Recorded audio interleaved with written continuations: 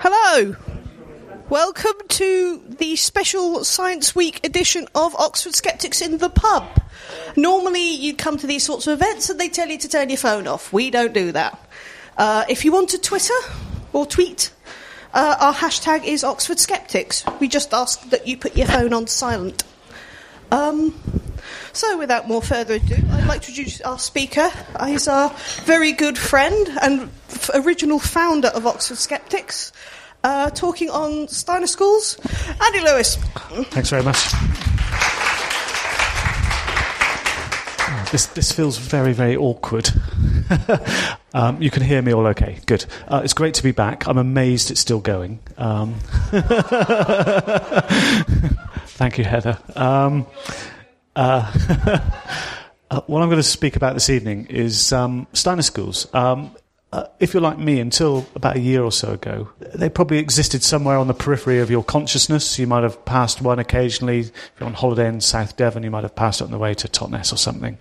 And you sort of had this vague general feeling that you'd heard that they were a bit hippie-ish and focused on the arts and creative subjects, and had some sort of alternative philosophy, but that was pretty much it. And unless you were sort of into running around in the woods and so on, and you probably didn't spend more than 2 minutes thinking about it. And that's pretty much where I was, apart for two reasons. As you know, I write about alternative medicine on my blog and about its impact on society and so on. And so Rudolf Steiner crops up every now and again in that because he had lots of ideas about medicine. Some of them quite odd from a conventional point of view. And so there was always that thought in my mind, if his views were that odd about medicine, what were his views about education? And so a little bit of a worry. But so this evening I'm going to try and answer a few questions. First of all, so who was Rudolf Steiner, and what is his philosophy of anthroposophy? And I'm going to struggle with that because I've had a drink. So if I get it wrong, I have to drink 2 fingers. And in the break, if you ask a question as well and get it wrong, you do too. Okay. Anthroposophy. Okay. Secondly, so what is a Steiner and Waldorf school then? Once we've understood Rudolf Steiner, so what is a Steiner school? And thirdly, should we be concerned about that, or should we embrace it? So the reason I really got into this or focused on it because I since moving from the Oxford area, I moved to Somerset, and last September a new Steiner school opened up. This one, the Steiner Academy in Frome, which is only a few miles from where I live, and so naturally, with 2 small children, it's on the radar as a potential school. This is now a state-funded school in Frome, opened up under Michael Gove's free school programme. So you can go to its website, like this here, and try and uncover a little bit about what it is, why you should go to a Steiner school. And it says something like, the Steiner ethos is one of awakening the creative force that is in every child and letting it grow. Which sounds wonderful, great. But what school wouldn't say that about what it's trying to do? Of course, all schools are trying to let kids grow and be creative and so on, perhaps in different ways, but that's not enough. And the problem is going into the text here, I'm not really uncovering a lot more than that, apart from it works according to the principles of Rudolf Steiner's views on child development, and it uses that word holistic, which sets off alarm bells with me anyway. So I want to find out a little bit more. So I can go off to the Steiner Waldorf Schools Fellowship, which is the umbrella organisation that exists in the UK that links together all the Steiner schools in the UK. And it tells me there that Steiner education works for all children, irrespective of academic ability, class, ethnicity or religion. And various statements like that. And fantastic again. Oh, that's great. But what does it really mean? And why is that different from the local school in Shepton Mallet or Wells or whatever? So that was a bit more of a puzzle. But if you go into the frequently asked questions on this website, it starts to get a little bit odd, really. In particular, it tells me, well, who was Rudolf Steiner? It tells me that Rudolf Steiner was an innovative academic born in Austria whose ideas founded anthroposophy, and his ideas in this philosophy informed agriculture, medicine, architecture, and social reform, and so on. And he was a founding inspiration of Steiner schools. Again, wonderful, but it's not really telling me what's different again. It's based on the ideas of Rudolf Steiner. Going back a second, and it also says something a little bit odd here, if I can remember. Okay, it says, so it's founded on anthroposophy, but it does not promote anthroposophy or endorse every aspect of it. So again, that's beginning to sound a little bit... So if it's based on anthroposophy but not teaching it or whatever, what does that mean? And this is compounded by the fact that I stumbled across a document fairly recently which was how to set up a Steiner school. And in it, it's quite clear that says the thing that you cannot compromise on is that a Steiner Waldorf school, as they're called in some countries, must be based on the principles of anthroposophy. So they're not teaching anthroposophy, but a Steiner school has to be based on anthroposophy, whatever that is. We can go and look at the frequently asked questions, and it starts talking about some things about that are obviously directed at the school, questions that are directed at the school, such as age-appropriate learning. So they see the right ages to teach children as being important. It says something very odd here. Why do you start teaching uppercase letters in class 1? So there's a quirky thing, and I don't understand why that is, so that needs to be explored. It talks about science teaching. Is the science teaching at odds with current scientific belief? That would be a big alarm bells. Why would that be on a frequently asked question about, are they teaching things that aren't current scientific belief? Do Steiner schools teach religion? They say they're saying that they're non-sectarian and non-denominational, but have a spiritual aspect. So that's not really telling me much either. Are pupils labelled according to their temperaments? It says here, labelling of any kind can be at odds with good educational practice, which I would agree with. But then it goes on to say that children Steiner described how knowledge of 4 temperament types can make the teacher's work more effective. So yes, they are labelled. They're labelled according to 4 temperaments. And we'll explore that in a minute, because that's alarming as well. It talks about, is Steiner education elitist and racist, on a frequently asked question? I hope not, okay? We need to explore why they might worry about such things.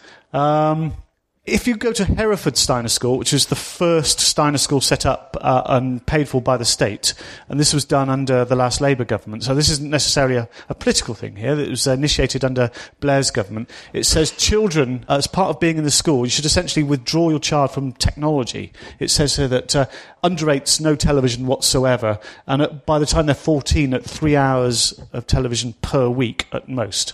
So they're really not wanting kids to use video games, computers, televisions and so on, and withdraw them from that sort of electronic world until they're about 14, which is unusual, not completely unusual, but that would be hard in my family. I don't know about yours. My 3-year-old can use my iPad better than me. But anyway, so it goes on to say, do the schools teach reincarnation and karma? It gets even odder now. Does the Steiner Waldorf Schools Fellowship respond to Waldorf critics? And it talks about how blogging leads to uninformed and deliberately abusive exchanges. So a worrying set of FAQs that we need to explore and understand why they might do that. So some facts and figures. Sorry around the pillow. You okay? In the UK, there are about 34 Steiner schools. Numbers are a bit vague here because you can have a kindergarten, for example, that might not be fully registered or something like that, or very loose. But there are about 34 schools in the UK. 2 of those are now state-funded. As of a few years ago. We've got, here we can see the Telegraph announcing It's a Wonder when the Hereford Steiner School opened up a few years ago. And last autumn, Quiet Country Lane hosting a schooling revolution when the Frome Steiner School opened up.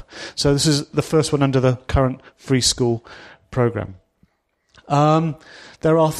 we didn't know this number until a few weeks ago, but Freedom of Information Act revealed that there are 13 applications for free school status in Steiner schools in the UK now. So we're seeing, if these are all successful, this would be quite a significant jump in the number of children being educated according to Rudolf Steiner. I know there are more than 13 because I know there are applications in place that are not listed in that 13, so it could be considerably higher. And the Guardian reports, has their time come? This is obviously something that's happening right now. So it's not just me with children living near a Steiner school. I think as a society we need to understand what is a Steiner school. We're going to be paying for these schools very shortly. So let's move on now. Rudolf Steiner and what is anthroposophy? it seems that we need to understand this in order to understand Steiner School. So let's have a quick look at Rudolf Steiner. He was part of the movement at the end of the 19th century called Theosophy, which was this sort of spiritual exploration, aggregation of syncretic belief systems, sort of Eastern mysticism with Western esoteric traditions to form the sort of view of spirituality and understanding of spirituality that covered pretty much all everything. And this was all part of that sort of popular spiritual revival that was going on around that time. And there was a couple of figures who were very prominent in this. There was Madame Blavatsky, who you might have heard of, who, depending on your point of view, was either a gifted clairvoyant or a charlatan. But also, interestingly, Annie Besant, who you might have interesting views on, because she was one of the pioneers of women's rights in Parliament and so on, and founded the National Secular Society. But she seemed to get involved with Annie Besant towards the end of her life in this sort of spiritual, esoteric movement known as Theosophy.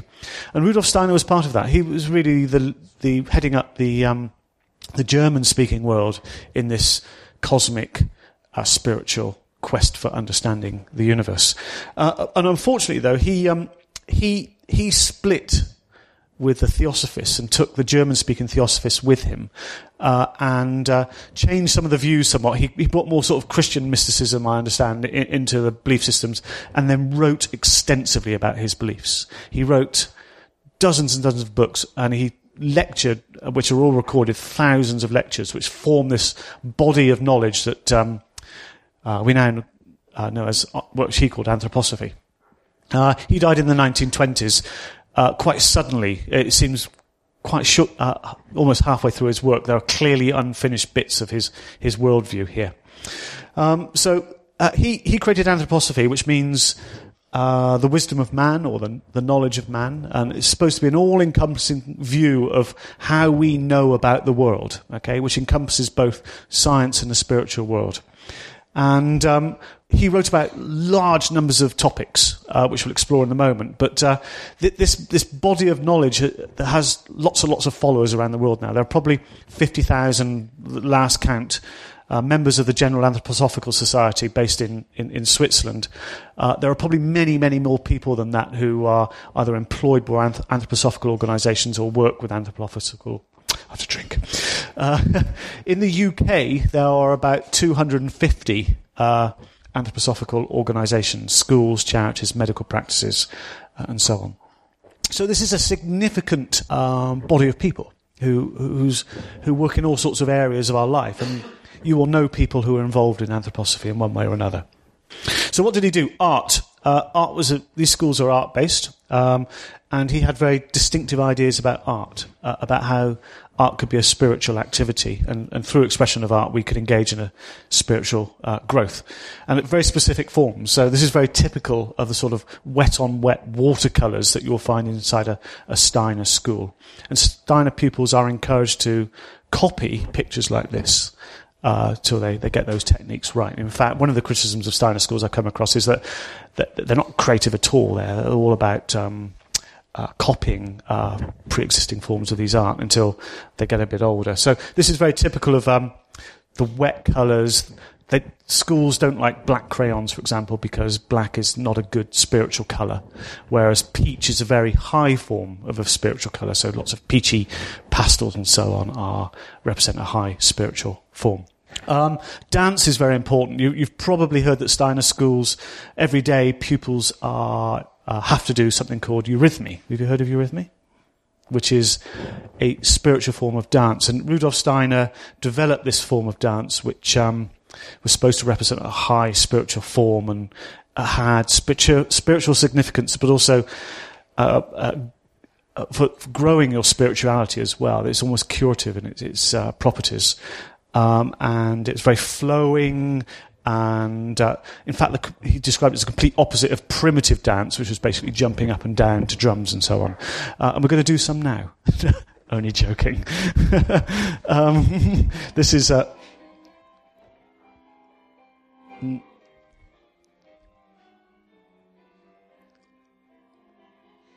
these movements are representative of spiritual ideas, I understand, and children could even spell out words and so on, like they learn to dance their name. So these moves are not arbitrary; they have significance for the person practicing them and for their spirituality. I've had lots of teachers from Steiner schools come along to these talks, and anthroposophists and former pupils, and I think the one thing we can all agree on is that the children in these schools absolutely hate it. As you can imagine, they do. But you have to be in a certain mindset to enjoy this sort of thing. Anyway, that's eurythmy. Nothing to do with Annie Lennox Eurythmics, apparently. Agriculture is another. He wrote extensively about agriculture as well, how to work spiritually with the farm and your gardens and so on. And the idea is that you could use the spiritual forces and the cosmic forces to help your farming methods. And in fact, what I'm going to do is hand over very quickly to a video here. Did anybody see Countryfile? A few. Good. Yes, a few of you. Yes, I did this talk in Manchester last week. Not a hand went up. I then had to go back and explain what a farm was. But I'm sure in Oxford you're not too far away from some cows. So.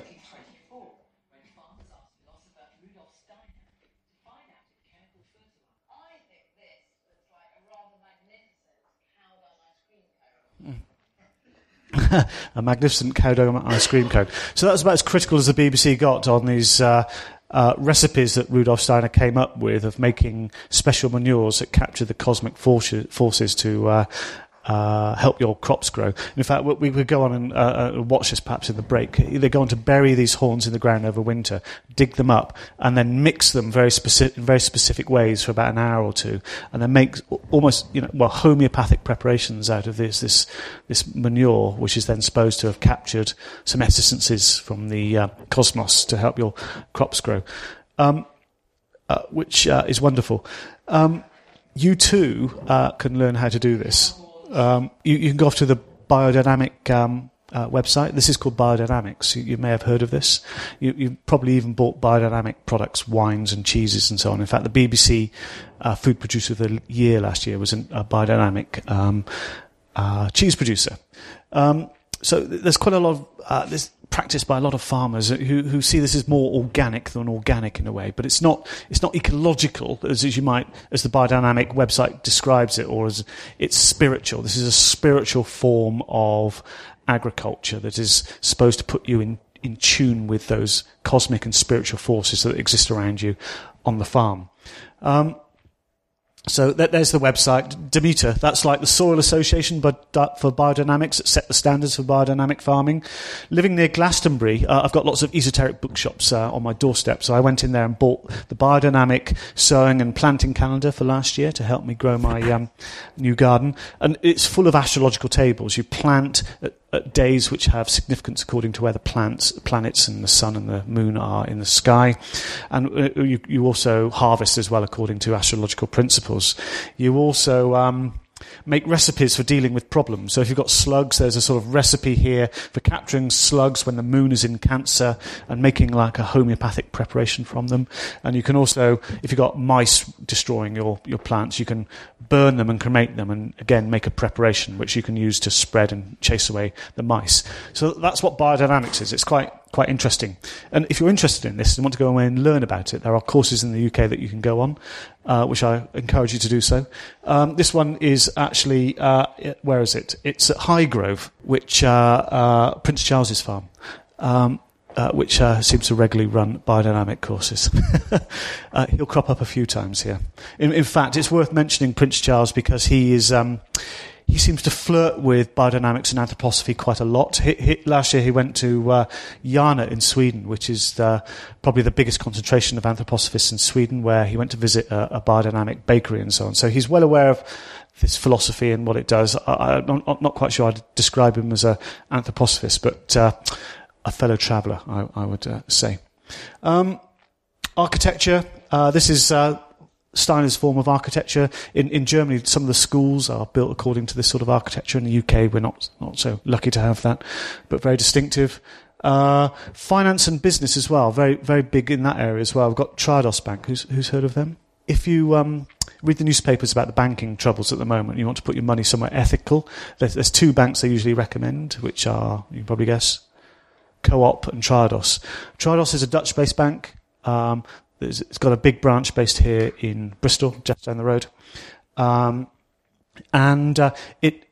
an anthroposophical bank. It's difficult to tell from the website, but if you go into the Articles of Association, the first paragraph describes it as existing for anthroposophical purposes and aims.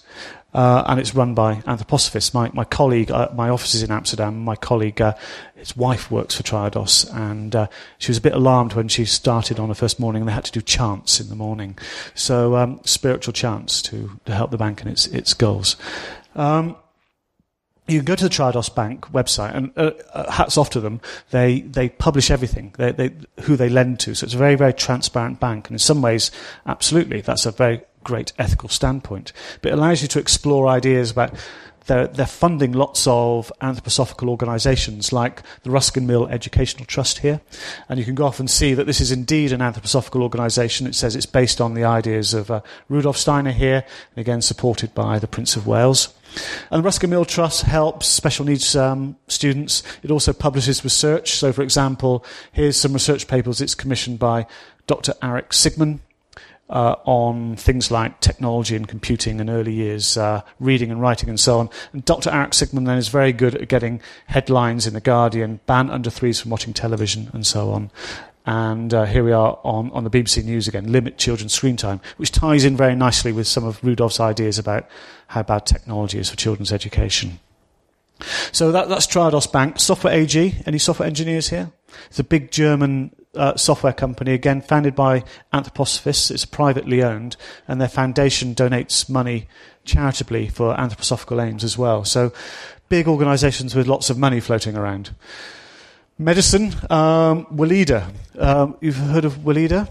They're an anthroposophical organisation. You can probably go into the high street in Oxford here and pick up cosmetics, homeopathic products if you're that way inclined, or made by Weleda. And again, hundreds of millions of euros turnover in that. I'm going to skip through a lot of this because I know I'm pressed for time here. But again, if you go to the anthroposophic medicine websites, which describe what anthroposophy is, you can find out, for example, how big Weleda is there. And it's a sort of medicine. It describes itself as an extension of scientific medicine. So you have to be a qualified doctor to practice anthroposophical medicine. But then you follow the ideas of Rudolf Steiner to extend your knowledge of medicine into things like homeopathy and curative eurythmy sessions and so on. So the thing this is important because in Steiner schools there is usually associated an anthroposophical doctor who will be there assessing the child's spiritual needs anthroposophically and prescribing homeopathy or eurythmy, speech therapy according to Steiner's dictums as well. And he takes into account all sorts of spiritual aspects of the child, which we'll explore a little bit later on. The soul development, the doctor will be interested in the Steiner school. Just a brief, they make a lot of money through Iscador, which I'll touch on very briefly, which is mistletoe treatment. Have you heard of that? Which is given to lots of cancer patients. In Germany, thousands and thousands of people take this. In the UK, you can get it in a few places through anthroposophical doctors in the UK on the NHS. Let's get on to education. So let's start talking about education. Steiner Waldorf schools, they're known as Steiner schools in the UK. Around the world, often Waldorf schools in the US and South Africa and Australia and so on. And we can see here, that artwork on the walls, this the washes. What's quite noticeable is very stylistic, obviously. There isn't that creativity you expect. In fact, one parent complains on the website that they have to give extra art for the child at home because they're always doing these sort of copying these washes and so on. And they cut the corners off of paper because right angles, like the architecture is all very rounded, right angles can hold negative spiritual influences. So everything about what you're doing within a school has these spiritual aims and goals, this esoteric goals according to anthroposophy. Camp Hill, have we heard of Camp Hill? Camp Hill are, again, communities spread all over the UK, which are communities for adults with various disabilities, mental handicaps and so on. And by all means, very loving and caring environments. There are difficulties with Camp Hill, which perhaps we'll come on to later, which hopefully you'll understand when I get into a bit more detail about what anthroposophy actually is. In schools, one of the things I want to talk about as well that I worry about is pseudoscience in schools. Here's something from an old textbook we've come across. Here's North America, South America, Africa and Europe, and this is, of course, Atlantis. Rudolf Steiner had very specific views of human evolution and development, which we'll come on to. And these views, part of our history is embedded in myths, which sort of blends quite seamlessly with real history about the Greeks and Romans and so on. But we came out of Atlantis. Our species came out and spread around the world as the diaspora from Atlantis. So, moving on. Spiritual science. So we need to understand what anthroposophy and spiritual science actually is. Okay, so this is the first important sentence now. Spiritual advancement through karma and reincarnation, supplemented by access to esoteric knowledge available to a privileged few. Okay, this is a definition that I think is used in a number of places, what anthroposophy and spiritual science actually is. So let's break that down. Spiritual advancement. Everything that Steiner did was about our spiritual development and evolution as individuals and as species. Okay, so everything he did had that goal of increasing our spiritual maturity. And the way we do that is by understanding that we are composite beings who, our physical bodies are just one part of us, but our spirit and our soul reincarnate through successive lifetimes, sort of taking that idea from Eastern traditions. And how we incarnate is driven by our karma, and that is that the acts that we do in this life have an impact on how we manifest ourselves in future incarnations. So by having good karma in this life, hopefully our future incarnations will be better lives. Which is one of the reasons I worry about how disabled people are treated, because one of the things he viewed was that disabled people, they're disabled because of karma, and they must have somehow wanted to be disabled to work out some issue of karma, some bad things that happen in previous lives. So how do we do this? How does Steiner advocate that we advance our spirituality? We did that through esoteric knowledge. That is, he had a body of knowledge about the truth of the world. And that truth of the world we can't understand in one go. We have to go through our own spiritual quest to understand that, aided by his lectures, through meditations and through clairvoyance. And by doing that, we can gain a greater understanding of the world than we might be used to here in this world.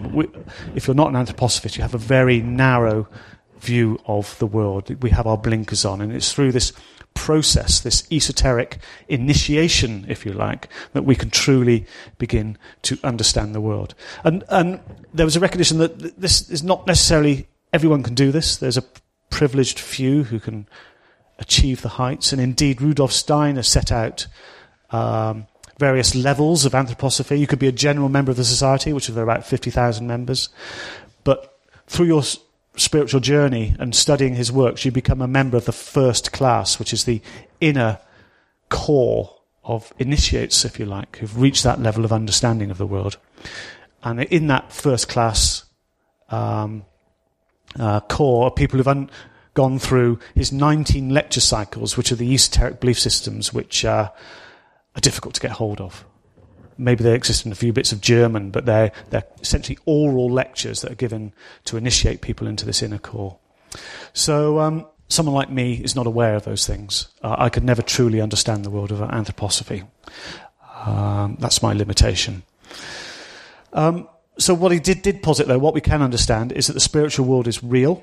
And he saw this as a science. He doesn't see this as a religion. Steiner schools say they're not religious because they see this as essentially an extension of scientific knowledge. This is a knowledge of man, anthroposophy.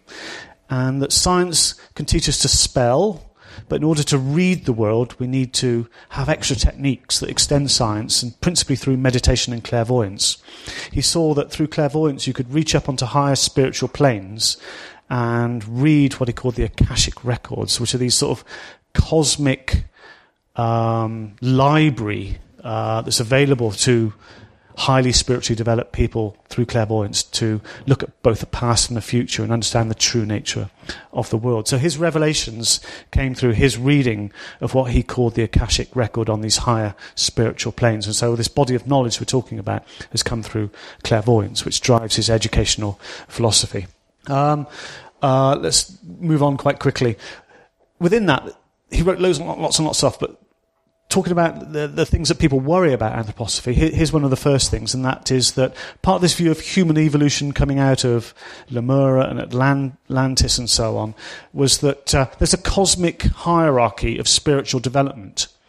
And so he viewed the lower animals, the fish and the reptiles, as being very well low down the spiritual hierarchy. But at the top we can see apes, we can see Indians, and at the top we can see Aryans. He wrote an awful lot about how the Aryan race, that Germanic Nordic race, the blonde hair and blue eyes, were, at the moment, the pinnacle of spiritual evolution. And that each person proceeds through each race. We might start as spiritually lazy black people, he said, moving through spiritually displaced yellow people until we become blonde-haired and blue-eyed, spiritually advanced people. And our souls march through this, driven by karma. We get good karma, we'll come back as Germans. Yes, we laugh. But this is what I worry about now. Is the big question is now this? Anthroposophists will say this is a very small part of Steiner's writings, and I don't believe that. I think that his view of human evolution, spiritual development, karma, and reincarnation drives everything he wrote about. This is a cornerstone of his beliefs. This idea that we go through this karmically driven spiritual hierarchy. And he wrote lots about it. Here we can see pictures of how different races use their brains. Black people use only the rear part of their brain, whereas white people use the frontal lobes and so on. You know, were developed differently. And he wrote a lot about how the role of anthroposophy was to preserve the blonde hair and blue-eyed peoples, because without our knowledge of higher spiritual development, we would return to a black-brown denseness, he described. So through anthroposophy, we can preserve this highly intelligent, spiritually evolved people. So that poses a big question. I've tried to set out in 10 minutes what spiritual science is. How does that impact what a Steiner school actually is? Because that's absolutely critical now. Steiner schools could have nothing to do with all that, or they could still be driven by a lot of these ideas. So let's start having a look. What is a Steiner Waldorf school? Let's actually have a look at the core aspects of what drives teaching within a Steiner school. And this is the belief that because we are composite beings of body and spirit and soul, when we're reincarnated, our souls and spirits do not reincarnate into us in one go when we're born. And in fact, when we're born, our physical bodies are maturing. But it's not until year 7, and 7 is a esoteric, meaningful number here, that the first spiritual aspect transformation will occur when the etheric body incarnates into the child's body. And this coincides with the appearance of adult teeth. And if you read some of his books on teaching, the adult teeth seem to play an enormous part in this milestone in spiritual development. So before you're 7, you're not capable of having, as it says here, the strength to learn. So in fact, what you don't do is you don't learn. You imitate and you play and you do very basic things. And until you reach that transformation, it's only then can you start taking on greater intellectual activities. So when the sites talk about, based on Rudolf Steiner's view of child development, this is what we're talking about here, that children cannot learn until they've reached this milestone. At 14 years, a much more significant milestone happens when the astral body enters the child's body and incarnates. And this gives knowledge acquiring faculty, and it gives them the strength to take on things that might be spiritually dangerous, like technologies and so on, and science. So that that's why children are not discouraged from engaging with computers and televisions and Game Boys and LED trainers, whatever it might be, because they don't have their astral bodies in their bodies yet and can't cope with the spiritual demands that those will place on their undeveloped incarnate bodies. At 21 years, you become the divine selfhood. You're a fully incarnated human being. So what we've got to view a Steiner School as is not a place of education, but a place of spiritual midwifery, where the role of the teacher is to help that child's spirits incarnate into a child through a series of stages. And that education has to be based around that so that it doesn't damage that child's karma and that child's spiritual development. And one of the ways they do that is by making sure that the teaching is appropriate to the child through the four temperaments. So a child will be categorized according to whether they're melancholic, phlegmatic, sanguine, or choleric. Based on their physical characteristics, the size of their head, the shape of their body, whether they're attractive or fat, the colour of their skin. And if we were a class here, we'd be divided into four, with a phlegmatic and a choleric in different places.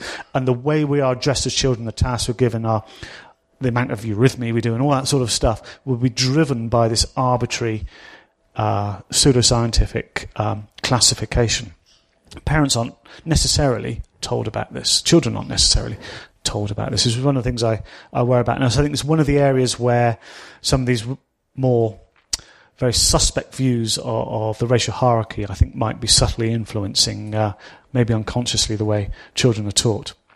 And you can go and read about this. A lot of this, we have to be a little bit careful about reading stuff on the web, because Steiner and the Anthroposophical Society write stuff for public consumption and the stuff for internal consumption as well, and they can be quite different in the sort of detail and the things they go into here.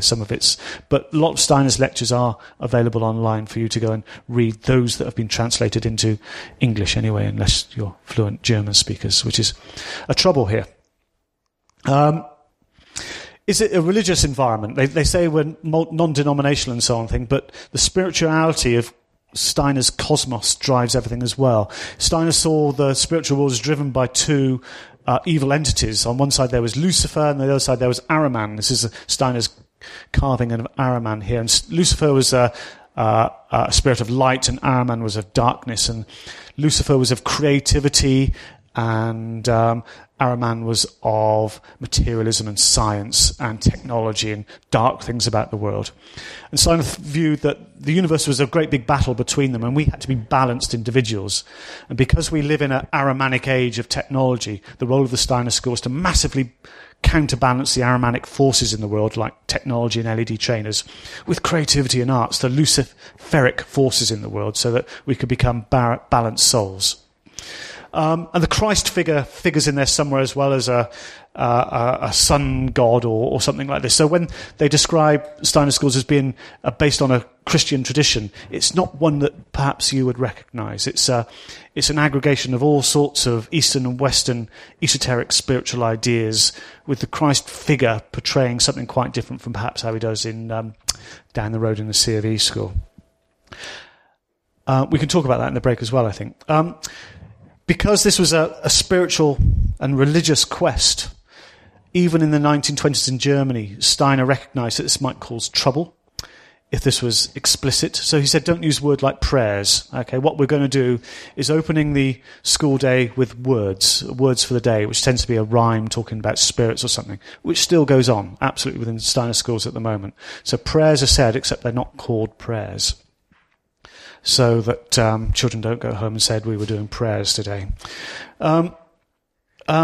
He talked a lot about how reading and writing. Here in this passage, he describes how he didn't learn he was reading until he was 13 or 14 years old, which didn't do him any harm, as he says. Okay, so again, he's impelling his teachers to delay these things that could harm children's spiritual development. He saw reading as a way that could interfere with this reincarnation.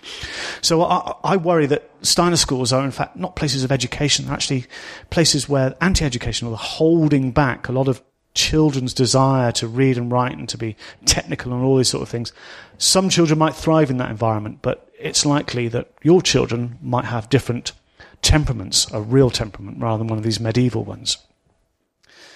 He said, this is an interesting passage where he said, an institution like the Independent Waldorf School with its anthroposophical character has goals that, of course, coincide with anthroposophical desires. Although at the moment, if that connection were made official, people would break the Waldorf School's neck. He was telling his teachers to essentially mislead parents and officials that the anthroposophical nature of schools. So when we see websites denying the links or making the links with anthroposophy appear quite small, is that because they've moved on, or are they still following Steiner's advice to distance themselves with some of these esoteric beliefs when they're teaching children? That's a challenging question. He told teachers that you could let people into the school, but be very wary of letting people in to see what was going on there, and perhaps doing when nothing was going on, so that officials and parents couldn't uncover the significance of what they were doing within the school. What I'm going to do now, this was a BBC programme, Inside Out, in the Southwest, with the rather wonderful Sam Smith, who's done lots on homeopathy and all sorts of things, exposés. But I was at a meeting, I met her a couple of times last summer and was talking about these issues. And so she went into Frome Steiner School and filmed this, which was fantastic, putting very specifically to the headmaster there, or the principal in the school, some of these concerns about racism and the fact that what they were doing was guiding people's karma and reincarnation through the education system. And this is how the principal responded, and I think this is very important. So let's repeat what he said. He said, he talked about Rudolf Steiner. Did he believe in reincarnation? He said, I wouldn't say that he believed in it. Everything he wrote about was about reincarnation and karma at one level or another. So what was Trevor Mepham doing there? I don't know. Does he not understand the sort of school he's heading, or what the anthroposophical nature of the school is? Or was he misleading the researcher in the BBC there? I genuinely don't know. But it seems to fit in with this idea that Steiner impelled his teachers to distance the schools from these ideas, these spiritual, esoteric, occult ideas. Let's move on. The curriculum, what do they actually teach? We can see a lot of this because until quite recently there was a teacher training course in Plymouth University for a PGCE-like thing for Steiner teaching, with a reading list, lots of Steiner books and anthroposophical books, so we can see how teachers were trained. And there's things like this. A Darwinian mechanism delivers clarifying power within a certain range of phenomena, but is rooted in a reductionist thinking and Victorian ethics, and the young people need to emerge from school with a clear sense of its limits. Which sounds fine, but what they want to do there is undermine this sense that we can explain evolution through Darwinian needs. We need spiritual means to explain how we are as well. Okay.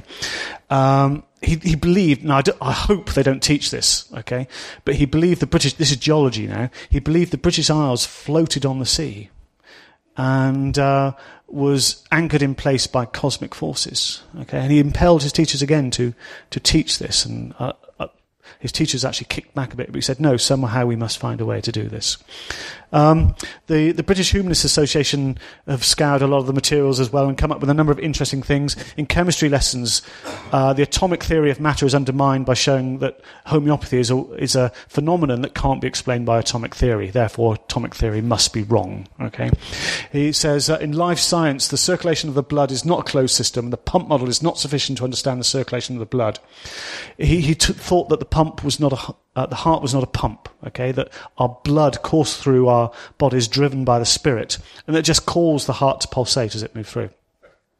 Yes, we laugh, okay. But I did this talk a few weeks ago, and there were a number of anthroposophists in the room, and one of them put their hands up and said, recent research in South America has shown that to be true now. So this is actually believed within the movement, that the heart is not a pump. It goes on, germ theory. Germ theory is downplayed as well, as being incomplete as well. Steiner believed in homeopathy, and the anthroposophical doctors are homeopaths, so that's quite natural for a homeopath to sort of dismiss germ theory and reject things like vaccination, which has an impact on the school, which we'll see in a moment as well. All sorts of things. There's all sorts of wonderful things. I've got a number of textbooks. They're absolutely wonderful to read. I urge you to try and get hold of some and be amazed. So methods, what actually goes on inside the school, and some of the consequences of this. We talked about the dislike of vaccination amongst a lot of anthroposophists. There was an Olympics recently in Michael Hall's school, Intersteiner Olympics. It had to be called off because too many kids had measles. The HSE views anthroposophical communities as centres of unvaccinated people, and so at risk for these diseases. So if you look where the measles outbreaks have been occurring around the UK in the past 12, 18 months or so on, you can correlate them with Steiner schools and places like this. These are local clusters of unvaccinated children. This is Dr. Michael Evans talking about feverish illnesses like measles, because Steiner believed that measles was a good thing for children, that it was a transformative disease that helped the spiritual and physical development of a child. And if a child died, that was karma. So this Dr. Michael Evans, who said that he's talking about now in a book that I've got about feverish illnesses remould the physical body, so they're part of a child's development here. Michael Evans sits on the medicines regulator of the government at the moment, advising the government on the efficacy of homeopathic products. Michael Evans also talks about diseases like AIDS that might also be taken to suggest that increasing number of people suffering from such disorders may be connected with the widespread and indiscriminate use of antibiotics and paracetamol, which weaken the immune system. So we can't expect children in a Steiner school to be given antibiotics and paracetamol by these doctors if needs be. The other criticisms that you'll see on the web of Steiner schools coming from parents who very often call themselves survivors, who have realised that their children are falling behind, or there's an underlying spiritual goal within the school. They complain about rote learning, that although it's presented as progressive, children sit down there and have to copy off the blackboard. That's how they teach within a Steiner school. Questioning of teachers is discouraged. You are told and you copy, okay? You imitate the teacher, you copy pictures, you copy other things as well. So there's a very restrictive view of how you learn. Another common theme is that bullying is unchecked as well, because there's a belief that say that bullying is part of children working out their karma, that the bully and the bullier are reversing their roles from previous lives, and you need, for karmic reasons, to let that play out, which has consequences for some children, as you can imagine. There's obviously the shunning of technology we've worked about, the shunning of art outside of Steiner's very strict rules, like black crayons and other media, and the rejection of the advances in science. And there's a few reports as well about how racist things still exist within the textbooks and so on. There was a teacher, a parent in the UK from a mixed race family who had to pull their child from a Steiner school when the child complained that the teacher had read out a poem containing the word nigger. And she was told off for questioning the teacher. And so the parent found out, and obviously, as you can imagine, was a little bit upset by that. So should we be concerned? Hopefully come to the end. We get up to the bar in a moment. This is Meadow School, also very close to me in Somerset.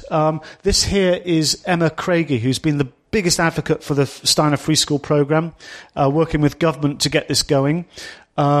She lives locally in Bruton in Somerset and has been involved in the Meadow School and so on. And she's had meetings with government advisors over the years and been driving this whole programme. This is her sister here, Annunciata Rees-Mogg, who stood for to be MP in this constituency as well, but failed. But her brother was successful in the neighbouring constituency. What's his name? Jacob Rees-Mogg, isn't it? Yes, the MP for the 1920s. And we know who this is as well here. This is Michael Gove. So he's very familiar with this campaign and what's going on here.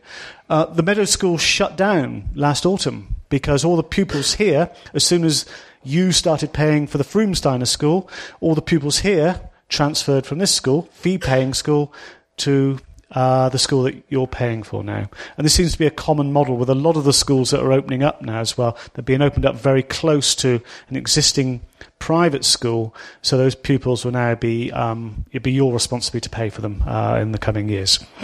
I wrote to my local MP in the neighbouring constituency, Tessa Munt, Liberal Democrat, about my concerns here. What she said was, the Minister has assured me that he would not have approved any free school that raised concerns of the nature of Dr. Lewis. So basically she's saying everything I say can't be true, because if it was true, they wouldn't have approved the school. A similar letter here from Lord Hill of Orford, who was now leader of the House of Lords as well, who's an education minister, basically saying the same thing, that it can't be true because we did thorough investigations into all of this, and we were quite happy with what we found. So should we be concerned? I'm going to skip over this because it's not too important. Well, there's a French teacher who was in the Paris Steiner School who wrote a long expose of experiences within there that confirmed a lot of these concerns that children, the school was misleading parents, misleading regulators about the nature of what they were doing. When they were inspected, they employed techniques to mislead inspectors and so on. And there was all sorts of things going on inside of there which were unhealthy, to the point that even one of the pupils was living with a teacher openly, and because it's a closed environment, nothing was done. So how did the government come to this opinion that this is all wrong and I'm wrong and it's all harmless fun? This is a report commissioned under the Blair government called the Woods Report, which was to look at Steiner schools leading up to the first funding of Hereford. And it's a little bit odd, really, because it's a great big, long, thick report, but some of the things in there are really towing the anthroposophy line in here. So, for example, it says, Steiner's own statements, which may be interpreted as racist because they are culture-bound and carry the racism of an earlier time, or taken out of the context in which they are spoken, appear racist to contemporary ears. How many of you think that racism is only racist because we live in contemporary times? I would say it's racist now as well. But this is the sort of thing that apologists for Steiner schools would say, that he lived in 1920s Germany. You know, what do you expect? Which is fine, but if that's still the guiding philosophy of the teaching environment, then it matters right now and not in 1920s and 1930s Germany. It talks about the Steiner School curriculum is not designed to guide and encourage young people into becoming adherents of anthroposophy. Rather, Steiner education and the maintained sector share the goal of enabling pupils to grow into adults capable of thinking for themselves and making independent judgments. Although it does say anthroposophy here guides all the principles of teaching. Again, that thing that seems to come straight out of the promotional material of Steiner schools. It talks about Steiner schools. The government should not promote Steiner schools as being faith-based or based on a dogma. It says that's what we should conclude, that they're not based on any spiritual view of the world. This is a philosophy. This is a psychology and a philosophy. And it talks about, nonetheless, we need to hold these schools to account in different ways to mainstream schools because they're a different nature. So it's calling for them to be inspected and judged in very, very different ways. This report also says that 70% of teachers, when questioned, said that Steiner education subtly influenced or predisposed pupils to be open to the spiritual world and anthroposophy, which contradicts what they said earlier on in the report. Although it does encourage children to be free thinkers. I don't buy that. It talks about the unwillingness of some Steiner educators, teachers, to take on board advances in modern scientific knowledge. And indeed, much of the curriculum is still based on 1920s view of the world and a pseudo-scientific and pseudo-historical view of the world. Come to that. So the advancement in the curricula, even in this report, is saying it doesn't really happen. This report puzzles me because it's really repeating a lot of stuff that Steiner adherents would say themselves. So we go and find out who wrote the report, who were the Woods, and here's Glenys Wood here. And we can see that Glenys' spiritual path has led her to participation in numerous spiritual workshops and to initiation of the priestess of Shekinah and the Divine Mother Sophia into the Order of Lord Melchizedek and the Violet Robes, and into the work of the Grandmother's Net of Light. Formerly, she is an inner brother of the White Eagle Lodge, and blah, blah, blah. Master Atlantean crystal healer, angelic healing, and so on. And she does do free absent healing for you as well. I would suggest that this person is not an objective evaluator of an educational system. And it's no wonder that she saw Steiner education as being quite normal and to be encouraged. What can we do to wrap up? The media are rubbish. I'm going to do this very quickly. They write rubbish and very soft about it. So here's a Guardian. Jeevan Vasagar interviewed loads of people, Steiner survivors, teachers, critics, and so on, but wrote a very quite wishy-washy article that failed to get to the roots of this problem that I believe Steiner schools are not open and honest with parents about the nature of the schools and their goals and aims. So it missed that entirely. Lots of people involved with the Guardian seem to be involved with Steiner education as well. So here's Jemima Kiss advertising a teacher placement. Yvonne Roberts saying, isn't it wonderful that Steiner schools don't produce exam robots? That's because the kids don't take exams. Here's Deborah Orr, who's married to Will Self, of course, who is looking for a Steiner school for one of her children. And when I sent her a link saying, you probably ought to know this, she called me a sanctimonious prick, which is probably true. And articles like this, their time has come, okay, and not a Guardian reading weirdo in sight. For a left-wing, supposedly progressive newspaper, they seem to be really failing to grasp that this is quite a right-wing, reactionary, pseudo-scientific, backward-looking educational system with a hidden agenda, I would say, as well. But bloggers, I'm doing this talks to get people talking about this. I may be wrong in a lot of things. I haven't uncovered everything. There are lots of people with different views out there, but we need to start thinking about it and writing about it. So there's an example here. James Gray, who's a great blogger, uncovered the fact that Software AG, the software firm, were donating £2 million to Aberdeen University to set up an anthroposophical chair of medicine based on the medical views of Rudolf Steiner. So he wrote about it in his blog saying, what? And this was picked up by the THE. Aberdeen looks to feather its nest in a field dubbed pure quackery. The Guardian at this point did write that Holistic Unit would tarnish Aberdeen University reputation. So by writing about this and exposing the issues here, bringing it out into the daylight, we can make a change, because very quickly Aberdeen saw the light of day and decided this was £2 million it didn't need. So that's the end. We're going to have a break and some drinks now before... we'll have lots of Q&A afterwards, okay? All right? Drinks? Ladies.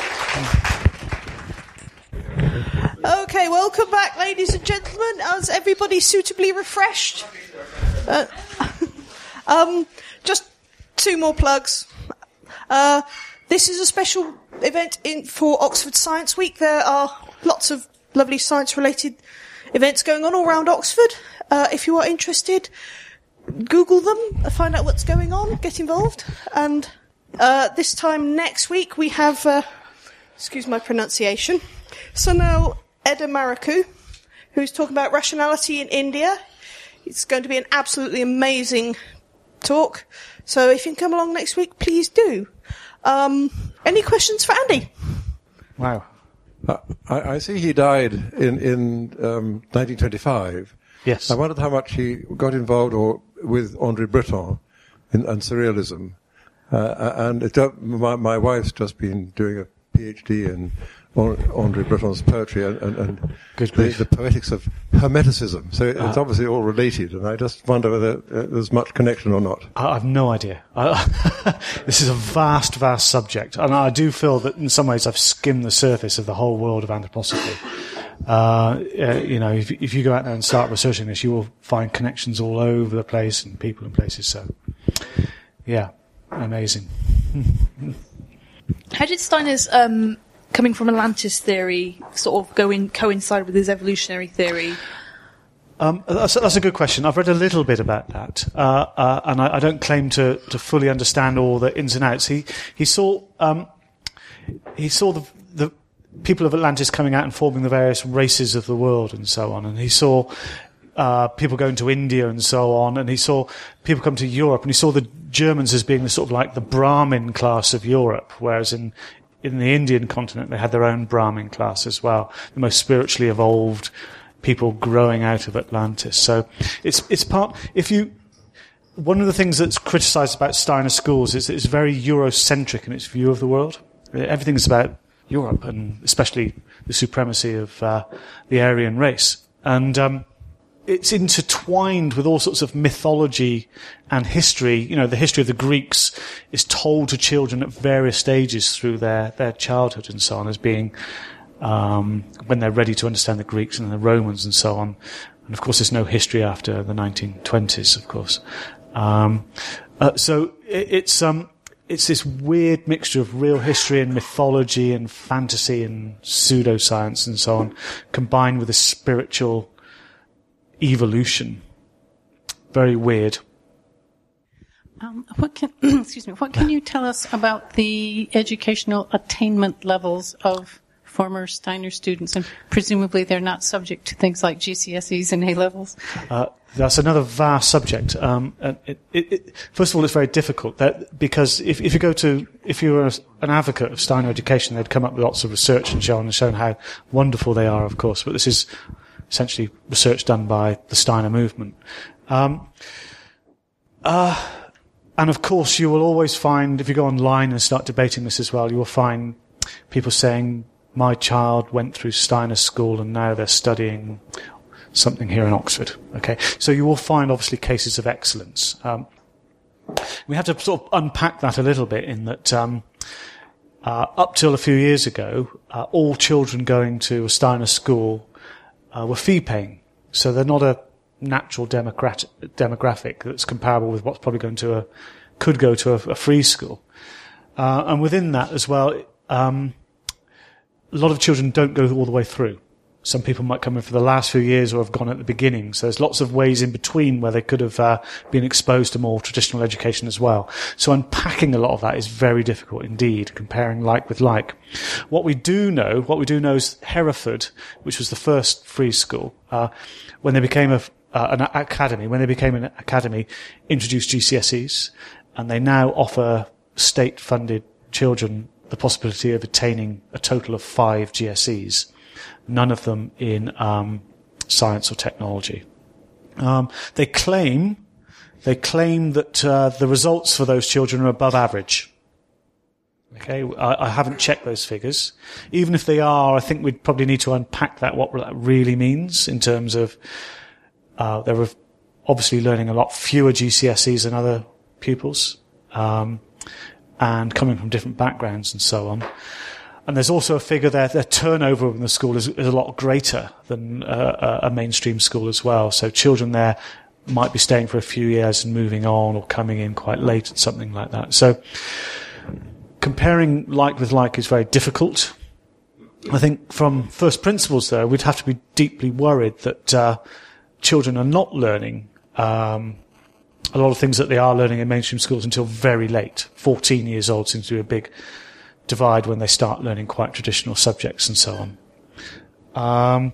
And you then have a lot of anecdotes from what I call what they call themselves Steiner survivors, people who have gone into Steiner education because they love the idea of those children running around the woods, chasing gnomes and whatever it might be, and love that sort of idea of an unhurried education that's advertised, but then quickly realise that children are not learning anything, okay? And so start questioning what's going on. I've been doing this talk, sorry, this is a bit of a ramble now, because it's a fascinating area. I've been doing this talk, this is my 10th time, I think, and I had someone in one a few weeks ago, a woman who stood up, who said, I went to a Steiner school all my education, and I really resent it now, because I didn't learn anything. I came out with French and German, and that was it. Okay, so she's very good at French and German, so because they do specialise in languages, but she felt she's missed out on the whole breadth that a more mainstream education could provide to her. So it's a challenge. They obviously promote themselves enormously. They use like those snippets, like Hereford achieves greater results than comparable schools, but they only get 5 at most GCSEs. It's a challenge. Did I answer your question? It's very difficult one to answer. It's just an aside. I said presumably there weren't a lot of them studying geography. Yeah. I mean, your question goes off into a whole other area that I haven't been able to explore this evening. Like, one of the things when the Steiner movement is currently engaged in trying to disassociate itself from all the mainstream reporting requirements and inspection requirements. Okay, so they can't be judged. Okay, so about 2 months ago, they suddenly got an exemption from all the early years foundation reporting type So because they're not being taught to read and write, so they don't want to report on that. Okay, so if you go to a kindergarten or your child, they're not going to be taught, and you'll never know. It's worse than that, but maybe another question will expose it. This is just an aside. It seems to me they have an awful lot of similarities with with Scientology, but people would go absolutely nuts if they said there's a Scientologist school opening up down the road. Why aren't people going equally nuts over Steiner schools, given that they have the exact same modus operandi? I've got 2 words to probably answer that. Tom Cruise.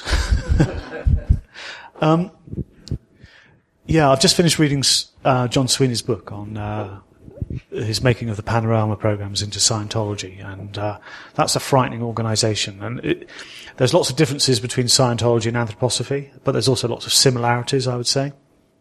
The obvious question: are they a cult? And in Sweeney's book, he looks at some criteria that you might use to define a cult. And it's a difficult subject that everyone could agree on. I'm sure we'd have slightly different views on this. But he has 3 main criteria that he tries to assess whether Scientology is a cult. The first is an overarching leader who is the divine source of all revelation and goodness and so on. Okay.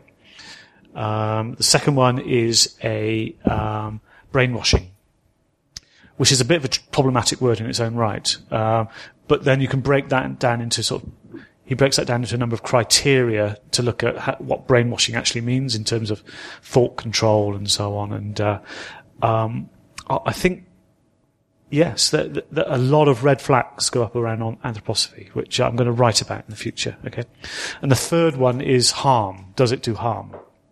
And Scientology, that's very easy to describe. I think, in Steiner schools, it's a little bit harder, but nonetheless, I think there's definitely harm being done. Definitely. It's anti-educational, and it's worse than that. Let me respond with an anecdote about this. This is 2 weeks ago in Lewes. I did this talk, which is a few miles from Brighton and East Grinstead, which is the home of anthroposophy and Scientology in the UK. And the anthroposophists were tipped off that I was talking, and it was packed. The room was absolutely packed and flooded with parents of the Steiner schools locally, former pupils, and the anthroposophists as well, the people who really, really believed.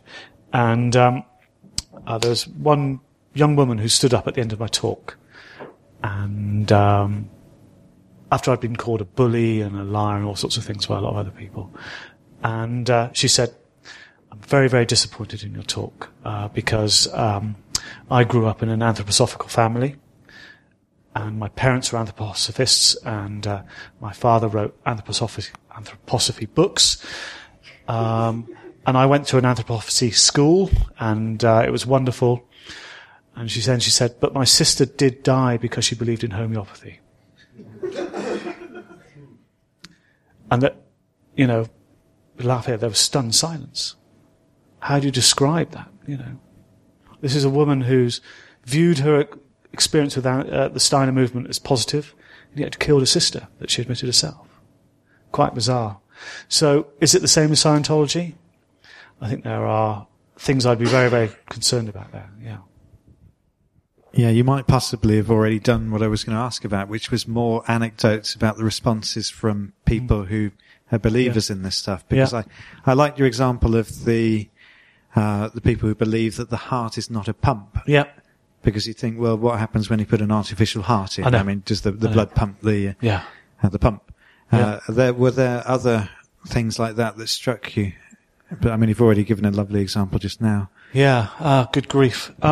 People will comment on my website and so on, but it's great to actually meet, I think understanding the Steiner movement as well, it's esoteric and it's initiated as well, okay? So there are layers of belief here, layers of involvement in the movement. So in Edinburgh, there were Steiner parents and Steiner teachers and some anthroposophists as well. And the anthroposophists tend to be governors and the lurkers in the background. Dare I describe them as the shadowy figures who control everything, okay? And they spoke with German accents like this and were very angry at me, okay? But this teacher, who was a maths teacher, was lovely. And we went out for a beer afterwards, and she described what she did. And do you know what? I'm sure she's a fantastic maths teacher, okay? She was there because she said she's not really into all that spiritual stuff, but she loved the open environment where she didn't have to teach the national curriculum and she could teach mathematics in her own way. And you have to be a little bit careful speaking to someone like that, because it's difficult to know whether someone really understands what they're doing and, whether how much they're being influenced by anthroposophy.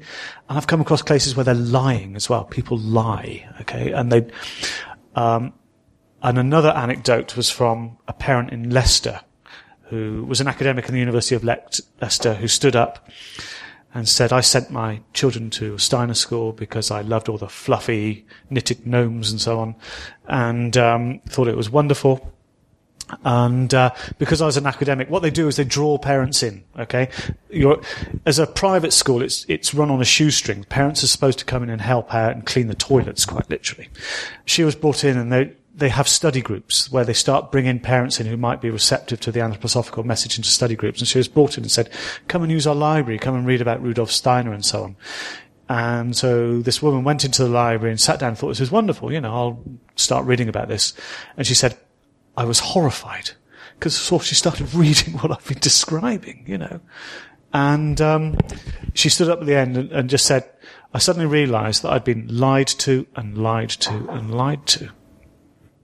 And so that's why it's difficult to, I'd say, engage sometimes with people in the Steiner movement, because you've gone down the rabbit hole. It's very difficult to know what people are saying because they believe it, or because I'm not spiritually ready to understand it, or whether they're just being straightforwardly deceitful. It's a hard, hard world to understand. Any more? Have we any figures for how many anthroposophists there are in the country at the moment? There's a wonderful book called The Sun at Midnight. If you want to understand this movement, you probably ought to get hold of on Amazon. The Sun at Midnight. And it's quite kind in many ways to anthroposophy, in that it doesn't really go into the racism issues too much, but it's quite objective in some of these things, and it talks about the difficulty of understanding that question, really, because they will deny that this is a central organisation, all controlling, all powerful, and all the schools are independent and so on, and the Anthroposophical Society of the UK is an independent organisation, and the Steiner Waldorf Schools Fellowship is an independent organisation. Which is true to a extent, but all these things fit together into a web. So there is the General Anthroposophical Society, which is based in Dornach in Switzerland, which is like the headquarters of anthroposophy. And in 2001, there were about 51,000 paid-up members. Does that mean there's 51,000 anthroposophists? Probably not, because some people join the society in the UK and not the Swiss one, and vice versa.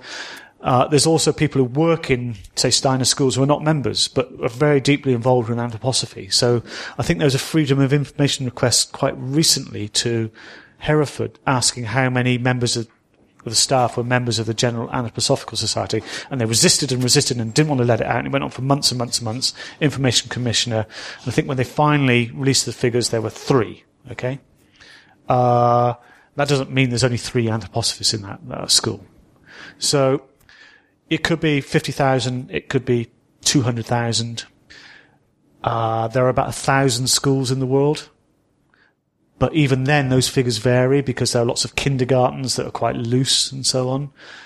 So about 5,000 pupils in the UK at the moment. It's slippery. But we're talking probably about hundreds of thousands of people. And in the UK, tens of thousands of people. I wonder if I could make a couple of points about the Department for Education. I think that free schools can't sidestep the requirement to be assessed. And so the school in Hertfordshire, and in due course the school in Frome, should have published results saying how well their pupils have done. Yeah. And so that would probably answer the question that was asked here. But on a separate note... They're trying to get that sidestep, though. I'm sure they are. Yeah. But on a separate note, those that are wanting to set up free schools, I are given paperwork by the Department for Education, and one of the paragraphs in one of those documents says that their beliefs shall not be contrary to mainstream scientific beliefs at the moment. And I would have thought from what you've said that there is overwhelming evidence that they fall foul of that requirement. I mean, they're pseudo-scientific on so many levels. So I would hope people are pointing this out to the DFE that they're falling foul of their own requirements. Yes, exactly. So the question is, Steiner's beliefs were clearly pseudo-scientific, and yet the free school agreement is that they shan't teach pseudoscience. First of all, there's a very real level that the people involved in Steiner movement don't believe, obviously, that they're teaching pseudoscience. They believe this is a real scientific endeavour they're engaged on. So of course they're not going to hold up their hands and say, we're teaching something No.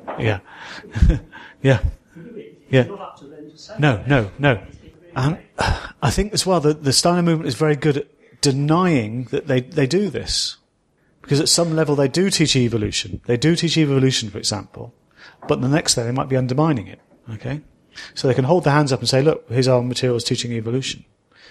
But I just don't know how to get the Department of Education to realise this unless you literally catch them in the act with a video or something. It's really hard. You could put all the teaching materials in front of them and everything, but they're very good at denying this actually happens. They've moved on from Steiner's works. That's historical. We are different now. We are progressive. We accept all these things. But of course, I don't believe a word of it, and you might not as well. It's really hard. Thank you. Thank you for your talk.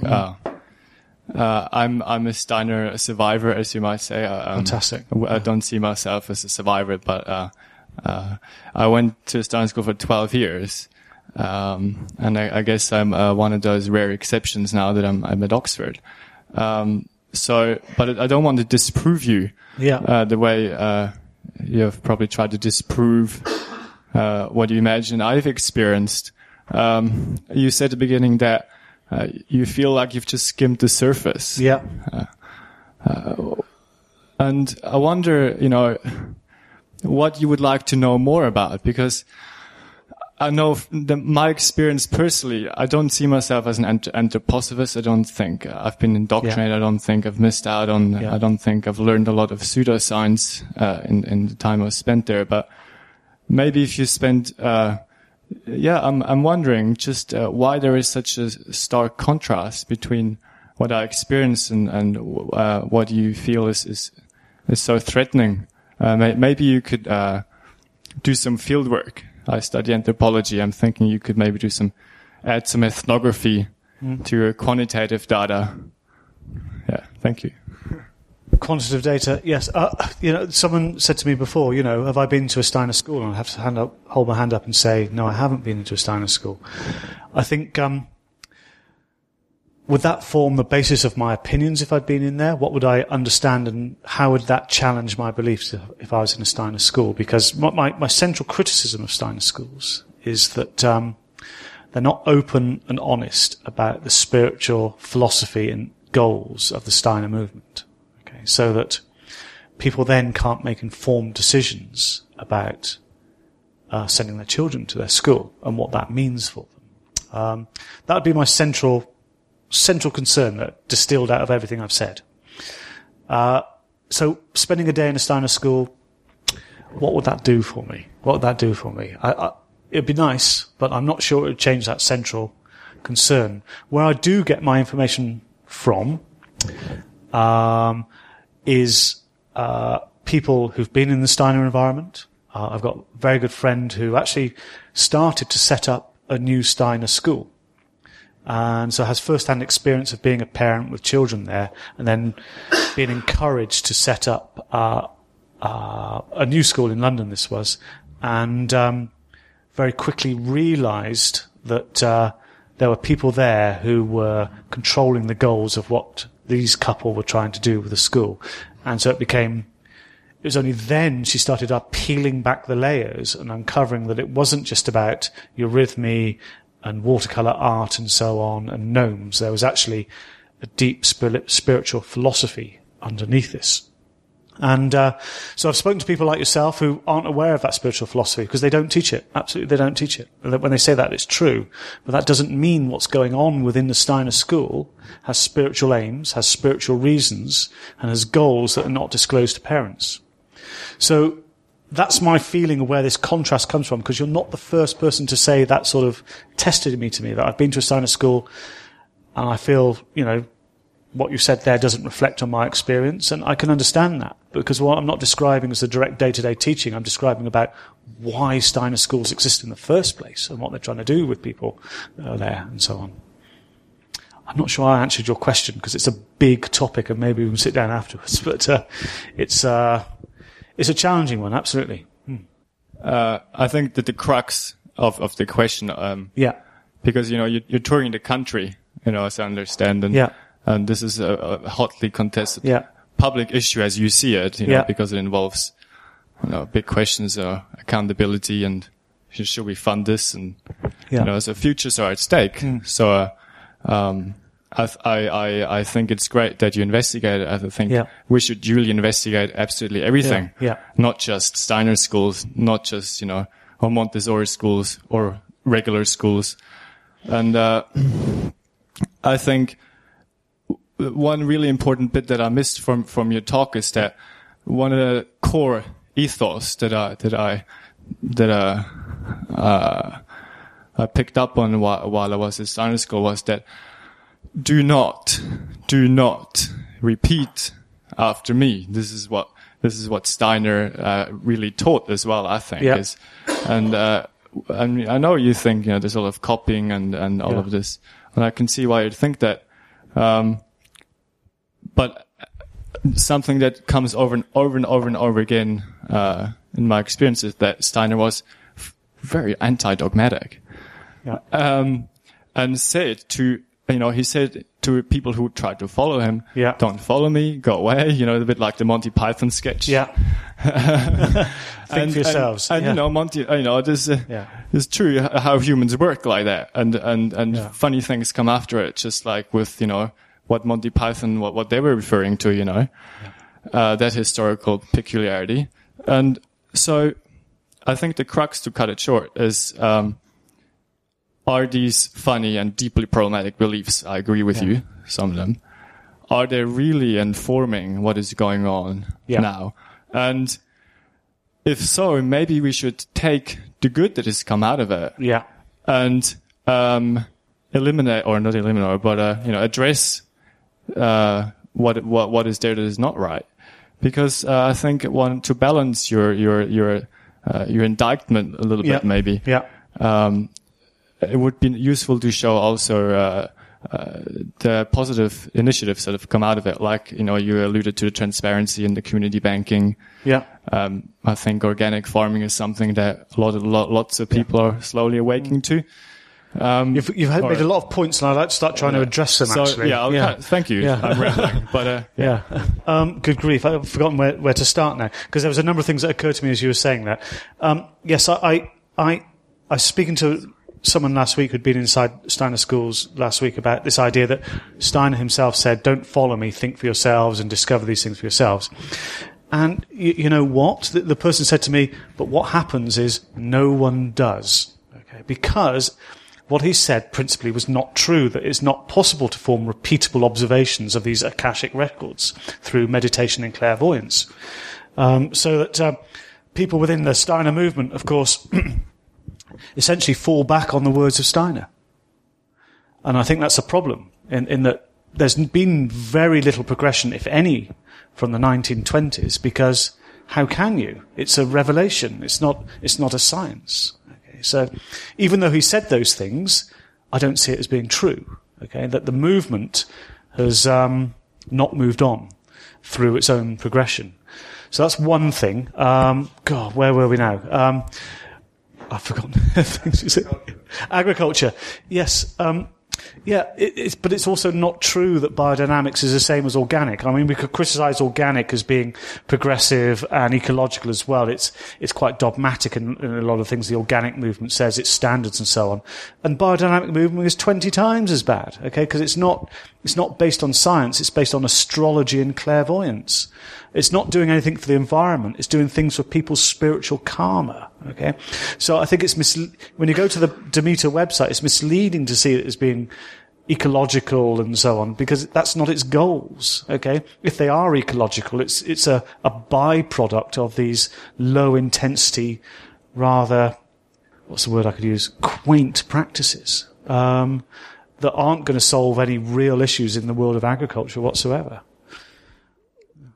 I'm interested, I must say, and this is definitely going to drive everyone to the bar, in the relationship between Lucifer and Ahriman. Oh, good grief, yes. There are a lot of dualisms floating around in this. I can hear traces of Jung as well with his paintings. A lot of things that were interesting people at the end of the 19th century, the beginning of the 20th century. Obviously, Steiner died at a convenient time. Yeah. What was the position of these, I better not try saying the word, his followers? Yeah. In the Third Reich. Yeah. Because obviously some of his opinions, as you present them, would be very suitable for that era. It's a fascinating subject about Steinerism and the Third Reich. The Steiner movement is very keen to distance itself, quite obviously, and saying that that Steiner schools were shut down and anthroposophists were persecuted, which, yes, they were, okay? In the end, okay, in the late stages of Hitler's regime, Steiner schools were shut down and so on. But only insofar that pretty much everyone was shut down and everyone was persecuted who wasn't a Nazi, essentially. So, but before that, there was lots of interplay between, from what I understand, between anthroposophy and these occult beliefs and Nazism, and in the fact that I think Rudolf Hess was a big supporter of Steiner schools. So the collapse of support started when he fled to Scotland. Yeah, Himmler again set up biodynamic farms and gardens in Dachau. And so on. And Walida was supplying medical products to the concentration camps. So it's a messy, mixed history.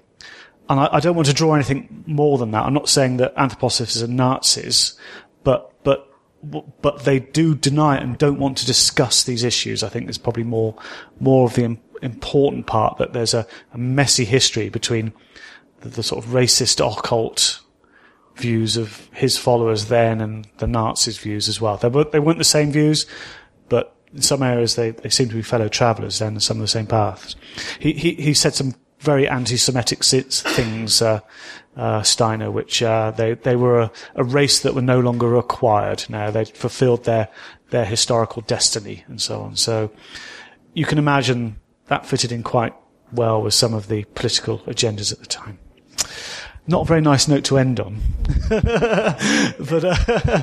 it's a messy bit of history there. Yeah,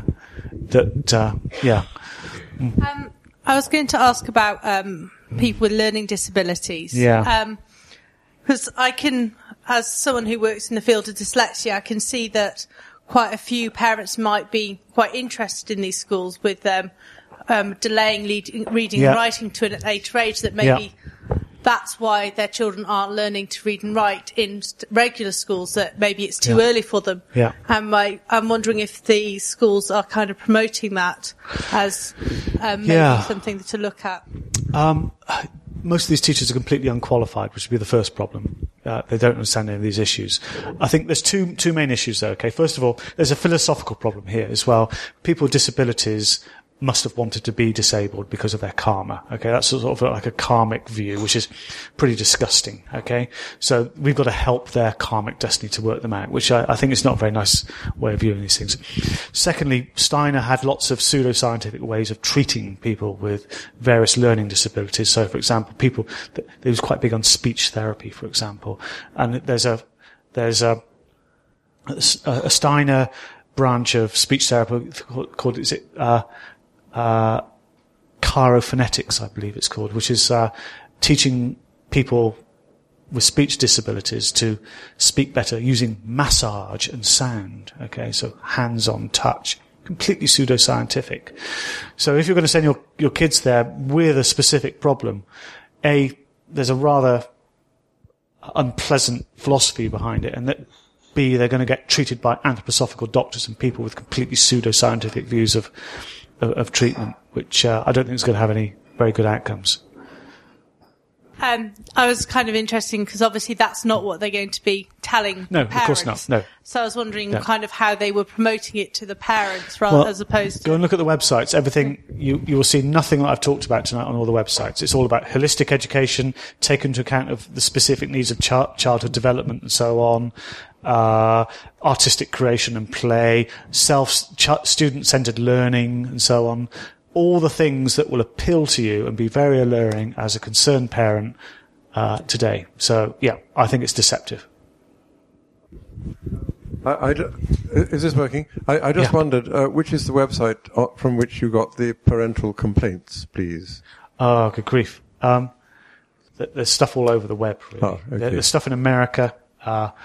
There's various Waldorf. Just an interesting little list. Google things, Waldorf Watch and Anthroposophy UK and so on.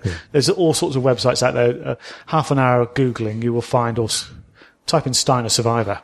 Thank you. Yeah.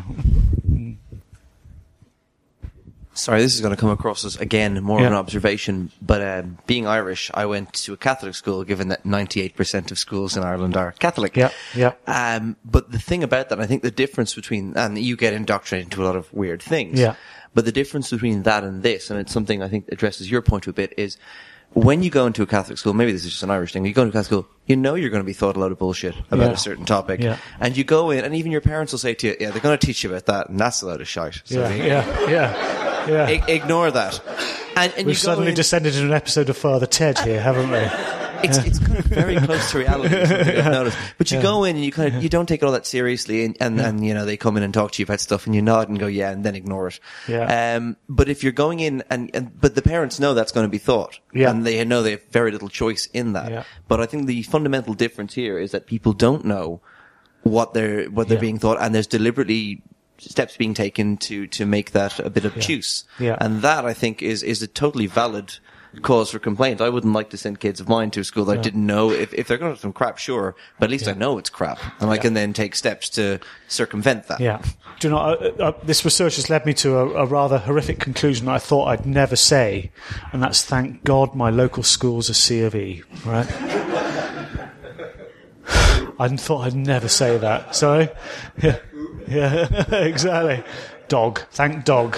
Yeah. Because I have some inkling of what I'm getting into there. And I think that's probably forewarned is forewarned. And also, Michael Gove's not going to muck around with C of E schools as well, like he will do with every other school. But that's getting political now. I don't know if you want another beer, but should we have informal talks if we want to now? Because it's 1:30. Go on. Yeah, go on. Yeah. You linked briefly between the similarities between Steiner and Scientology. Yeah. And you spoke about them dividing children into types in Steiner schools. Yeah. In Scientology, people like us would be labelled suppressive personalities, i.e. not very nice. Do us skeptics particularly have a type under Steiner that we should maybe be proud of? Well, there's a four ones, so it's going to depend on your body shape and head size and all sorts of things. So big. Yeah, I'm on dangerous territory here. I think. Do you know? I get the impression there's a sense of spiritual superiority here, that we're inferior people, almost to be pitied because we can't see the spiritual truth about what's going on in the world, and it's sort of condescending. Unlike. In some ways, I get these people are quite nice, but condescending to sort of our worldview. I don't think they're nasty. We're not going to get black vans patrolling up and down here photographing us on the way out, shall we say, as we might do if we'd had this about Scientology. It's a bit of a shame. Although I have had a few funny phone calls. But sorry, that was me. Yeah, that might be from homeopaths, so, yeah. Any more questions? Yeah.